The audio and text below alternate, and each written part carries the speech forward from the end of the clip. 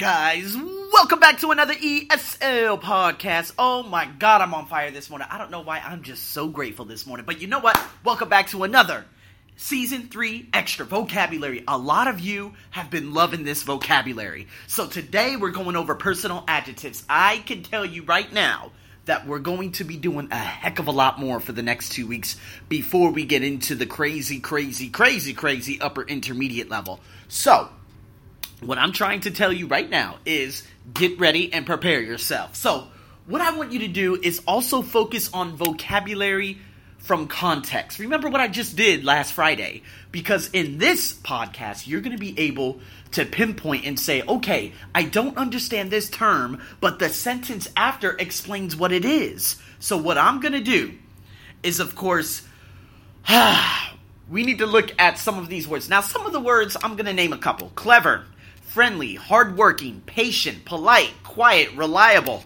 We understand all of those. Those are very, very easy, okay? However, in this paragraph, I'm going to recite out loud who this or what this specific individual is. And then on my blog, there are more words that you guys can actually, link up. What am I doing? Link up. I'm sorry. You need to find the words at the bottom of the text and match them with the words in bold in the text. So be sure to tune into my blog, The Arsenio Show, of course, as always. And you know what? On Instagram, yes, it's in my bio. So again, make sure you're following my Instagram. What's my Instagram? Well, The Arsenio Show. So make sure you follow my Instagram. It's in the description too. Wow, I think that was all in about 2 breaths. I'm so cool. So guys, without further ado, let's get right into this. Let's talk about Henry. Henry is one of my best friends, but we're quite different. He's usually quite shy and reserved. Those are 2 vocabulary terms. Shy, of course we know what shy is, but reserved. When you go out with him to a party, he doesn't usually talk to many people, especially if he's never met them before. He's a very sensitive and tactful person. Tactful. Now, focus on the pronunciation. Tactful. Tactful. I've left out the T, so it's tactful. You cannot say tactful. Tactful. Tactful. Tactful. Tactful. Let's continue. He does his best not to hurt anyone's feelings. So there goes the vocabulary and context. In that sense, he's quite mature. He's really gifted and talented too. He can play 3 instruments really well. So again, vocabulary and context, it followed up with the sentence after. Gifted and talented. Why is he gifted and talented? He can play 3 instruments really well. Now you understand how to use this vocab in context. Let's keep going. But because he's so modest and down to earth, only his good friends know just how talented he is. His favorite type of music is classical, but he's quite broad-minded, musically speaking. Here goes the example.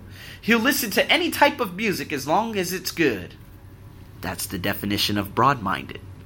I don't want to give the idea that Henry is perfect, though.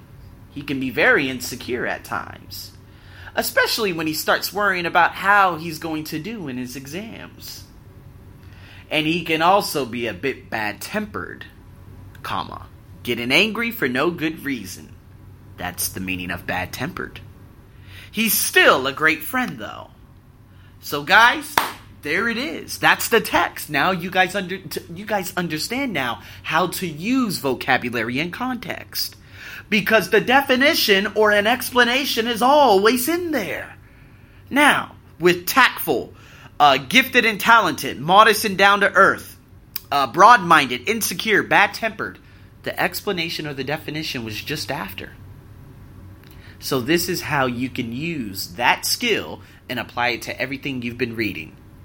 So, again, be sure to do that. But you know what? If we talk about this guy, Henry, sensitive, tactful, right? Mature, gifted and talented, down to earth, meaning they are just unbelievably nice and just so caring. Broad-minded, meaning, you know what, I love doing a number of different things. Like Les Brown. Les Brown, one of the greatest mentors, a guy that has mentored me, although he doesn't know. But you know what, he was very broad-minded at the very beginning. He used to do everything. He said he used to be the jack of all trades, meaning, of course, he was broad-minded and would do everything, but he would say that he was a master of none, although he was a master of many. Bad-tempered. Everyone knows a bad-tempered person, right? I mean, I used to see it all the time.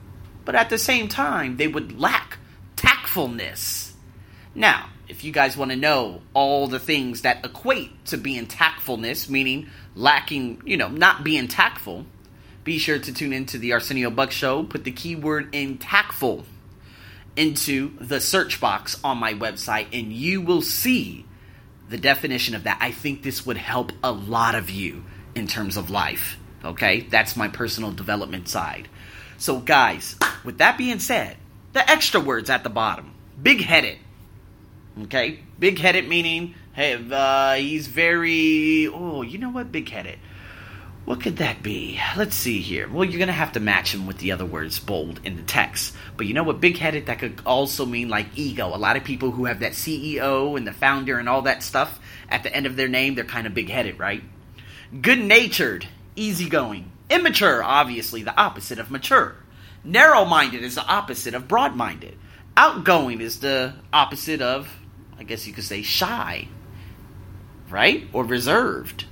So I'm giving you the opposites. What you have to do is find the opposites in there. Self-confident. Tactless. I'm sorry, not tactfulness, but tactless. So tactful, obviously, remember, I've already taught you some of the suffixes. Tactful, full meaning full of, right? Less meaning without. So if you're tactful, that means, of course, you are full of tact.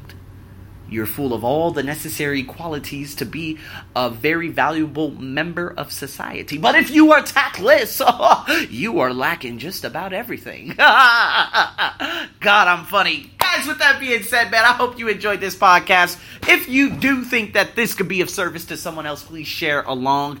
Big shout out to my folks out there in Poland and Qatar. Oh, yeah, Qatar. Oh, big shout out to Qatar. You guys ended up beating Japan. Oh, I'm sorry, Japan. Well, is it Japan or someone else? No, Japan. Oh, Japan, I'm so sorry.